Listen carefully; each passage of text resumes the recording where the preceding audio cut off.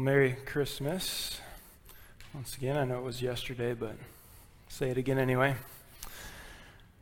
I was thinking this past couple weeks about study of apologetics, something that I've just kind of found interesting for quite some time. And of course, apologetics isn't the study of making an apology, as it's sometimes assumed.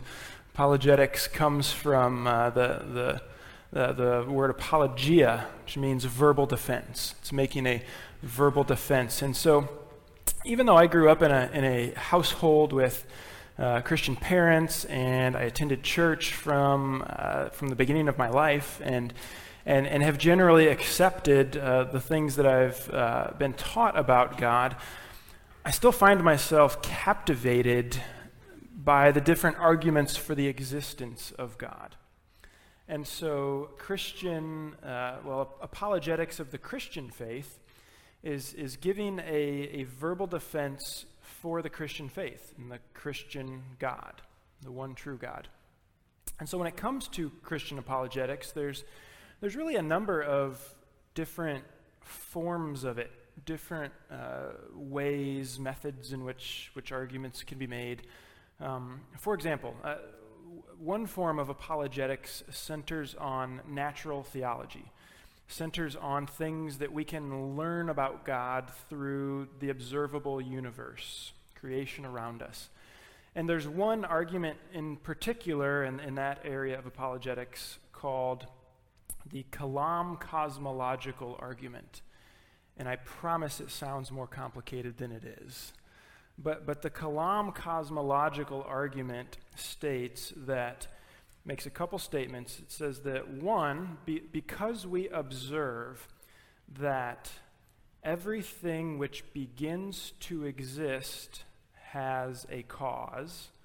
So as we've looked around our world, as we've done study of different things, we've noticed that everything that begins to exist had a cause. There was a reason it began to exist. And because we look at our universe, and we've done study and have noticed that the universe began to exist, because of those two things, the Kalam cosmological argument would say the universe has a cause. Premise one, premise two, and you get your outcome. And of course, if it can be established then that the universe has a cause, that there's some reason for it, then the door is open for the existence of God as the one who caused the universe to exist. So I told you the name's more complicated than the argument is. But that's kind of just one form of Christian apologetics. There's arguments from intelligent design. There's arguments from the existence of morality. There are arguments from the existence of Jesus as a human. Suffice it to say, there are enough arguments in this broad field for a person to get an advanced degree in Christian apologetics. And the reason I bring this up this morning is because apologetics is an area of study, of discussion, in which we can engage with someone who is skeptical about the existence of God or the existence of Jesus. And our goal isn't to just have all of these arguments that we can beat a person over the head by just dumping all of these arguments on top of them and just saying, well, you can't refute any of those. I mean, that's not the goal, but all of these different apologetic arguments can be tools, can be things that we can utilize to have conversations with those around us. Because it's not uncommon for a person today to be skeptical of the claim that Jesus is the Son of God. It's not uncommon to find someone who's skeptical of that. You think about it, Jesus walked the earth nearly 2,000 years ago. It's been quite a while. It's no wonder that there's some skepticism in regards to that. But it doesn't mean that when Jesus was walking the earth that there wasn't skepticism then, right? That all the skepticism has come about since then. There was then too, and what we're going to see in our passage today is we're going to see people trying to discredit Jesus in different ways, two different ways primarily. There's going to be one group of people that's going to try to write off Jesus' miracles, And there's going to be another group of people that questions Jesus' identity because they don't think he performed enough miracles. So two skeptical groups, and Jesus will address both of them. Luke will show us how he addressed both of them. Now, in saying all this, I imagine that this is obvious, but when I prepare a sermon, I do my best to do so with our church body in mind. I mean, that probably goes without saying, but I said it anyway. I want what I say to not just be truth, but to be truth that's given in a contextually effective way. And so as I was studying today's passage regarding these two groups of skeptics, I was kind of struggling with how this text meets the needs of us gathered here today. It's safe to say that we aren't a group comprised primarily of skeptics regarding the identity of Jesus. Now I don't want to assume that there's no one here who is skeptical about something regarding Jesus, but I'm confident that skepticism doesn't define our group in general. And so it's kind of wrestling through that. And in light of that, I'm still going to be sure to discuss the original intention of Jesus' words. His words were spoken to people who were skeptical. I want to be faithful to that. But I'm not going to spend all of our time this morning focused on that purpose. We're going to spend time looking at some of the secondary truths that I think are maybe a little more applicable for us in general this morning. So I guess all that to say, if you're here today and you're a bit skeptical about Jesus, there'll be something for you. If you're here today and you believe Jesus to be who he claims to be, there's something for you too. So hopefully we'll have something for everyone here. But with that being said, let's begin working through our text in Luke. We're in Luke chapter 11, verse 14. And the whole scene begins with another miracle performed by Jesus. Luke 11, verse 14, it says, "Now he was casting out a demon that was mute. When the demon had gone out, the mute man spoke, and the people marveled. But some of them," and here's group number one, "some of them said, 'He casts out demons by Beelzebul, the prince of demons.' And then here's group number two, while others, to test him, kept seeking from him a sign from heaven." So it's interesting, we're given very few details about the healing that takes place here. And the whole miracle takes place in one verse. And right when we pick it up, it's like the miracle's already in action. Jesus was casting out a demon. So we had a man possessed by a demon. He couldn't speak as a result. Jesus cast out the demon. The man regained his ability to speak, and the people marveled at it. Now, that's all verse 14. A lot going on there. It kind of seems like Luke doesn't want us to focus on the miracle itself as much as the people's response to it. It's kind of the impression I'm getting as I read this here. We can still praise God for intervening in this poor man's life in such a way that he was radically freed from this demon, and you could see it because he was able to speak. But for the purpose of Luke's gospel, the miracle set the stage for what was coming after, for the discussions that Jesus is going to have here. And again, what we see in verses 15 and 16 are those two different groups of people responding in different ways to Jesus. In verse 15, one group of people accused Jesus of casting out demon by way of Satan's power. So the name Beelzebul it's a name that literally means Lord of the House, and it was a common name used to reference Satan at that time. So they're accusing Jesus of driving out demons by the power of Satan. And then in verse 16, the other group wasn't satisfied with what they saw. This casting out of a demon wasn't enough for them, and they were seeking something greater. So in their eyes, Jesus needed to prove himself in an even greater way to be who he claimed to be. So two groups of skeptics here. And Jesus gave an answer to both of them, one at a time. So his first answer comes in verses 17 through 26. And his first answer is directed to those who thought he was casting out a demon by way of Satan's power. So look at verse 17. But he, knowing their thoughts, said to them, "Every kingdom divided against itself is laid waste, and a divided household fails. And if Satan also is divided against himself, how will his kingdom stand? For you say that I cast out demons by Beelzebul, and if I cast out demons by Beelzebul, by whom do your sons cast them out? Therefore they will be your judges. But if it is by the finger of God that I cast out demons, then the kingdom of God has come upon you. When a strong man, fully armed, guards his own palace, his goods are safe. But when one stronger than he attacks him and overcomes him, he takes away his armor in which he trusted and divides his spoil. Whoever is not with me is against me, and whoever does not gather with me scatters. When the unclean spirit has gone out of a person, it passes through waterless places seeking rest, and finding none, it says, I will return to my house from which I came. And when it comes, it finds the house swept and put in order. Then it goes and brings 7 other spirits more evil than itself, and they enter and dwell there. And the last state of that person is worse than the first."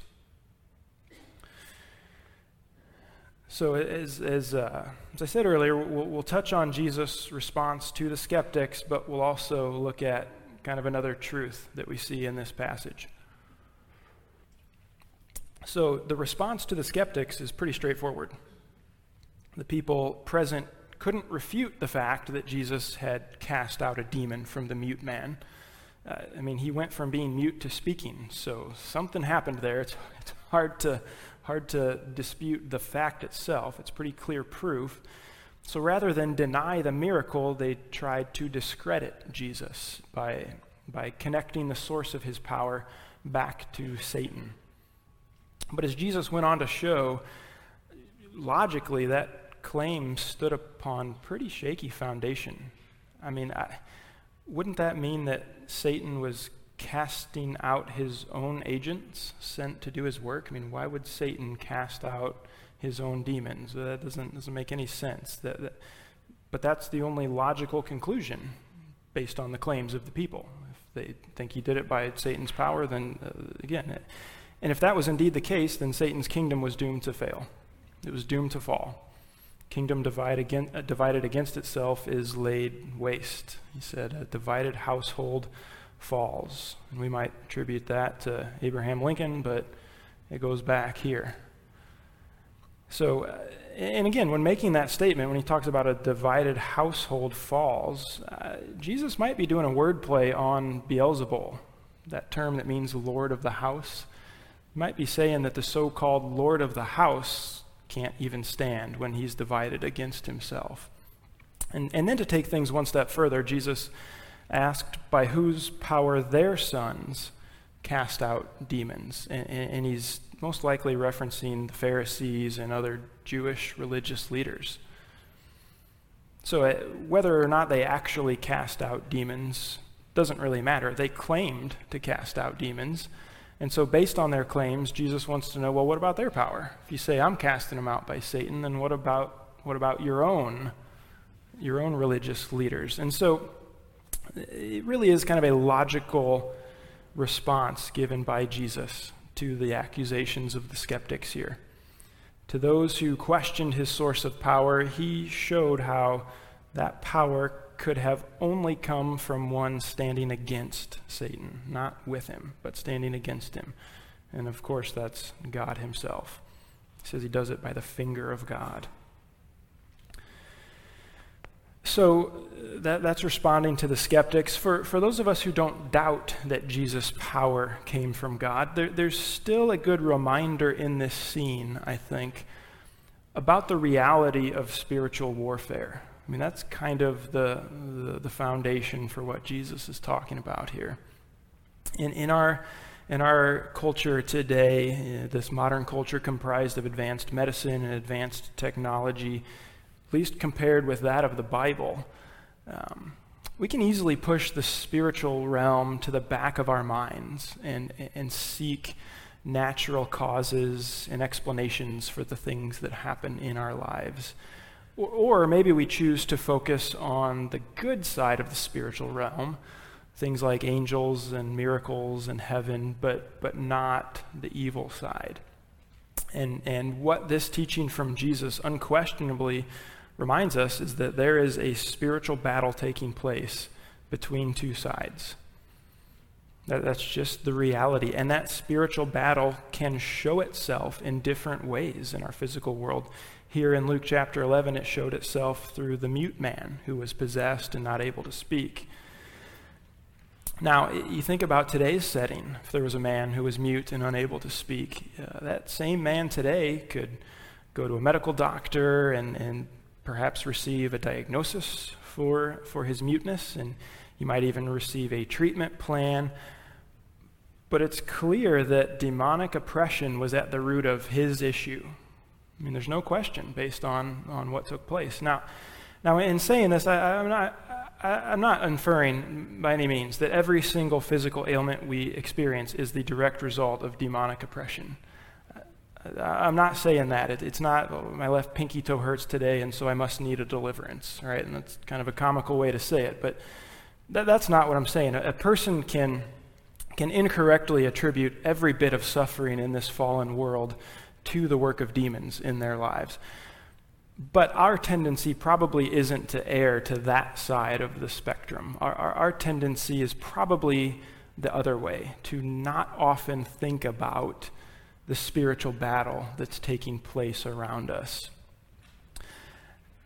We would do well, I think, to reflect regularly on passages like Ephesians 6, for example, where Paul spoke about the spiritual armor of God given to us for this battle. We're reminded our struggle is not against flesh and blood, but against the spiritual forces of evil in the heavenly realms.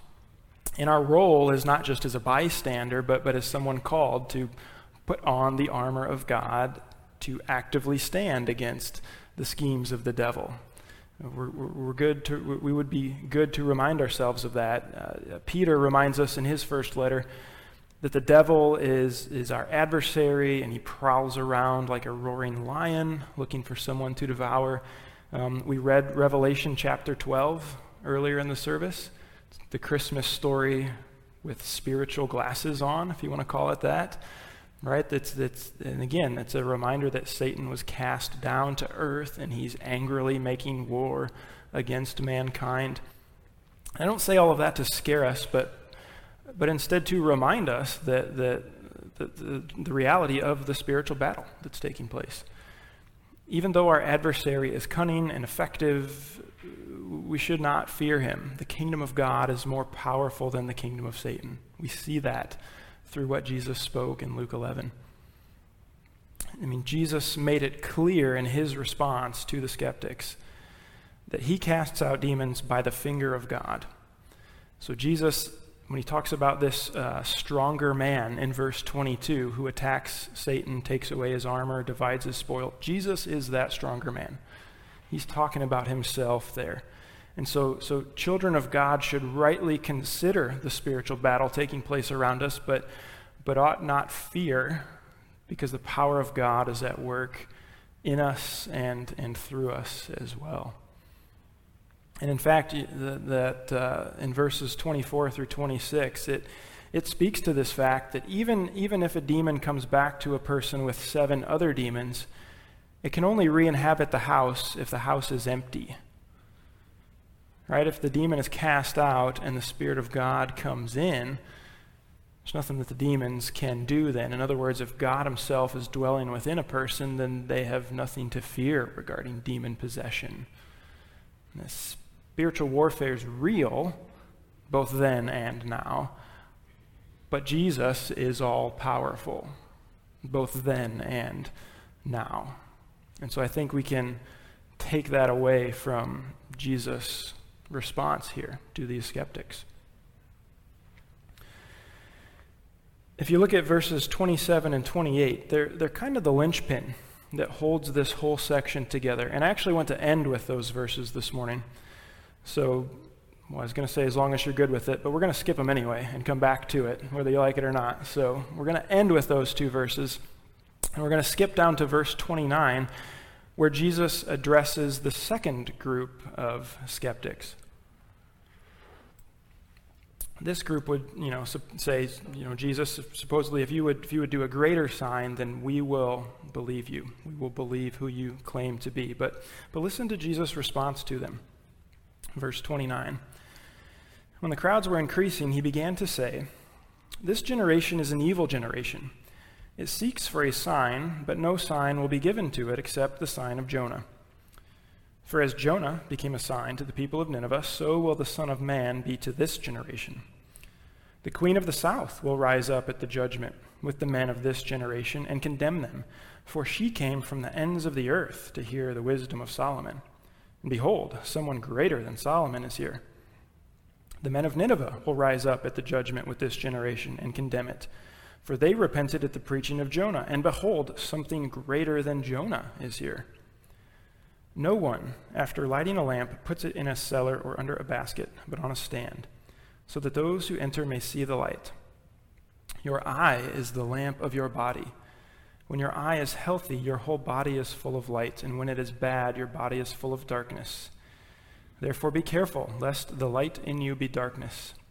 If then your whole body is full of light, having no part dark, it will be wholly bright, as when a lamp with its rays gives you light."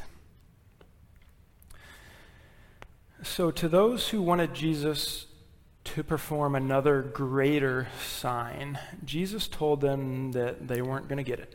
He said, "You're not going to get anything except for the sign of Jonah." And we know from the story of Jonah in the Old Testament and from Matthew's record of this statement from Jesus that the sign of Jonah refers to Jesus being buried in the tomb 3 days before rising again, similar to how Jonah was 3 nights in the belly of a fish.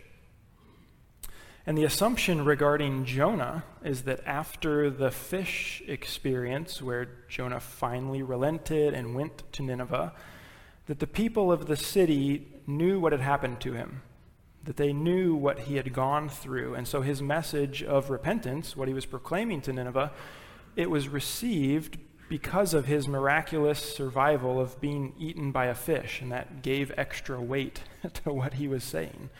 It wasn't just you need to repent of your sins. It was, I was eaten by a fish. 3 days later, here I am with this message for you. And they believed. They repented. Even the evil, wicked Gentile Ninevites repented at the message proclaimed by Jonah. And then Jesus refers to the queen of the south, or the queen of Sheba. In 1 Kings chapter 10, this queen traveled from southern Arabia to Jerusalem to experience for herself the wisdom of King Solomon that she had heard so much about. And again, a pagan Gentile queen recognized the wisdom and sought it out.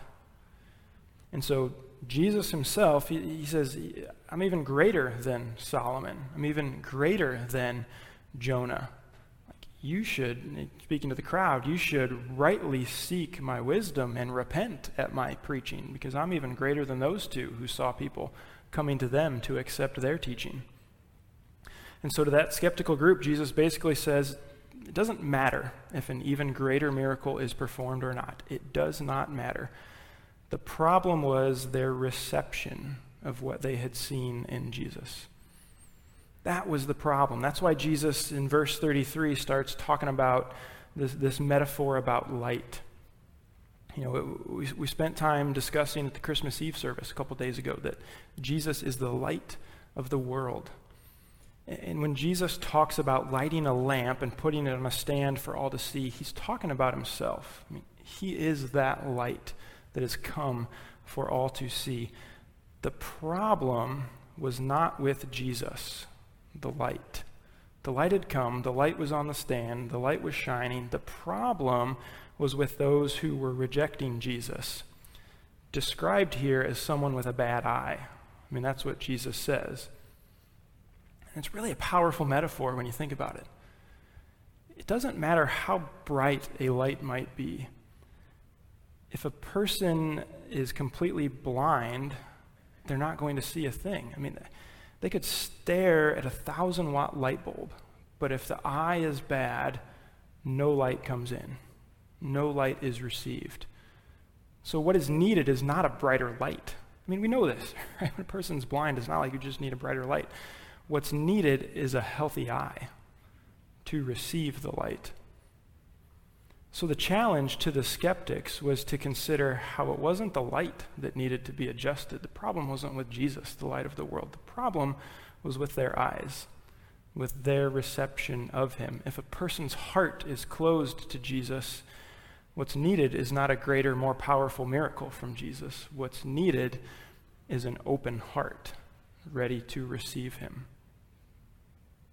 That's the response to the skeptics here. And again, for those of us who have received Jesus and we have opened our hearts to him, again, I think there's still a good reminder in here that where we set our eyes matters.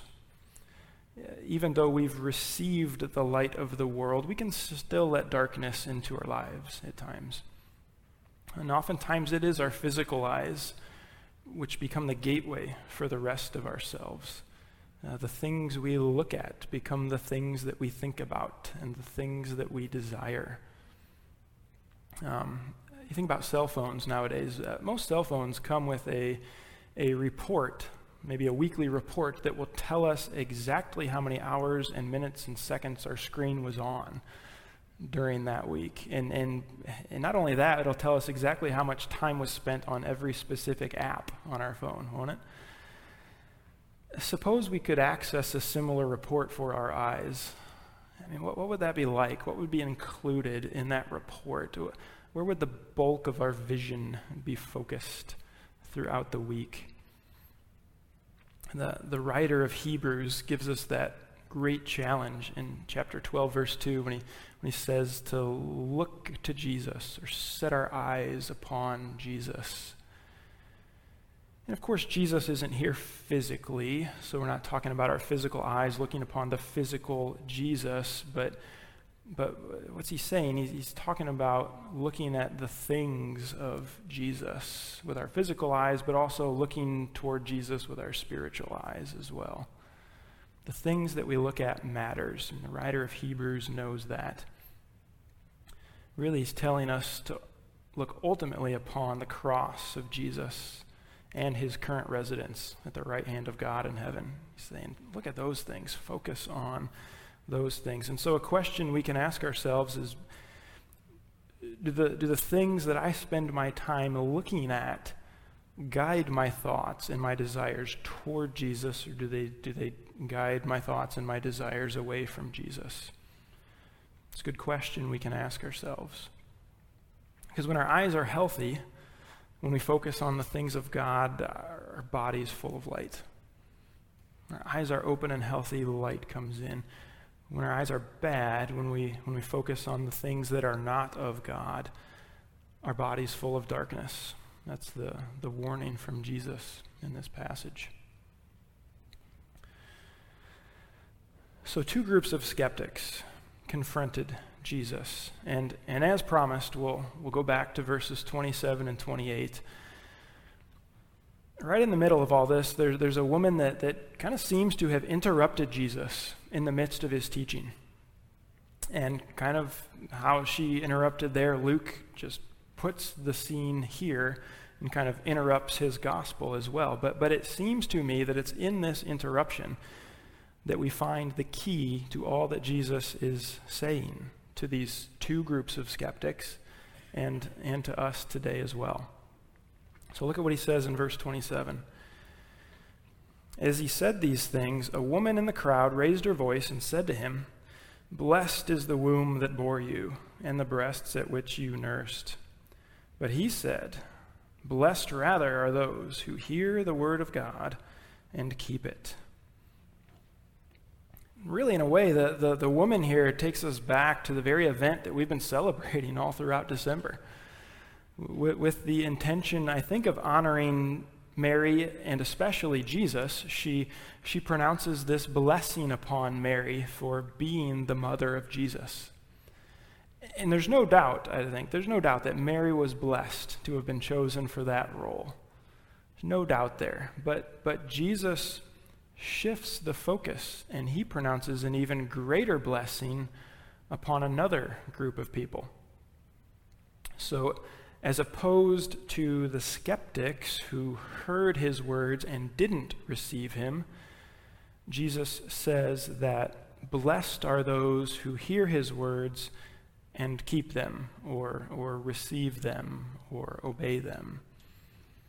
So there's a very clear distinction between hearing and receiving, between hearing and keeping his words. To simply hear the words of Jesus or read his words in the Bible is one thing. And it's not a bad thing, but it's also not the only thing, as Jesus says here. What's also important is the reception of those words. What's important is the living out of the words that he speaks. So as we think about ourselves here today, if any of us have frequently heard the word of God, but not ever really received it and opened ourselves to it, then I would encourage you today to heed what Jesus said here.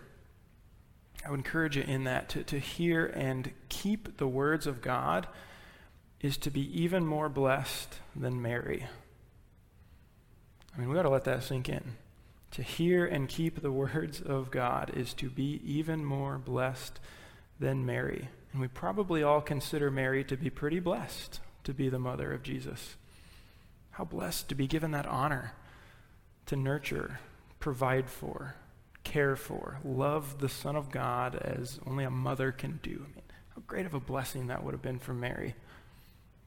And yet, Jesus says, those who hear him, and keep his words are even more blessed than that. I mean, wow. That is truly incredible. And that blessing's available to anyone. It's available to anyone to hear the words and receive them. And so, if you've not experienced that blessing this morning, I encourage you to open yourself to Jesus. Open yourself to his words and receive them. Receive the promised blessing. I mean, this is a promise that Jesus gives here, that there's blessing that comes through hearing his words and receiving them. What a wonderful blessing that is for us. Would you stand with me? Let's close this morning by thanking Jesus, by thanking him for revealing himself to us, for being that light that shines, but also for giving us that ability to be open to him. Let's pray. Father, we come to you. Really, we're in awe of you. We're in awe of your love. We're in awe of how that love led you to become human, to come to earth, to shine brightly in our midst. Thank you that you did that 2,000 years ago and that you continue to do that today through your written word, through your Spirit actively working in this world. God, I pray for each of us here this morning. I pray especially for any who've heard your word, and that now includes all of us this morning, but haven't yet received it. God, I pray that you'd be working on their heart, that you'd be continually shining before them. God, and I pray that there'd be openness and reception there. And I thank you in advance for the wonderful blessing that comes with receiving you. And Father, I give you praise for all of us in here this morning who have those eyes, who've been opened to the light of you. I thank you for that. God, I thank you. In a way, it's so mysterious how you work in every step of that process. And even without fully understanding it, we thank you for it. We thank you for how you're working in our lives in ways that we recognize, but in ways that we don't as well. I thank you that as the light of the world, you've come in and you've transformed us, made us into your children. What a blessing. And God, I pray that we would recognize what goes on around us as well. Spiritual battles taking place, the impact that the things that we look at have on our lives. God, may we be focused upon you and what you're doing and how you're working. God, would you empower us? Would you guide us? Would you mold us more and more into your children? And I pray that as we conclude our time gathered here this morning, that we would rejoice in you together, that we would worship you together, and that we would depart from here unified as well, longing for your kingdom. We pray these things in your name.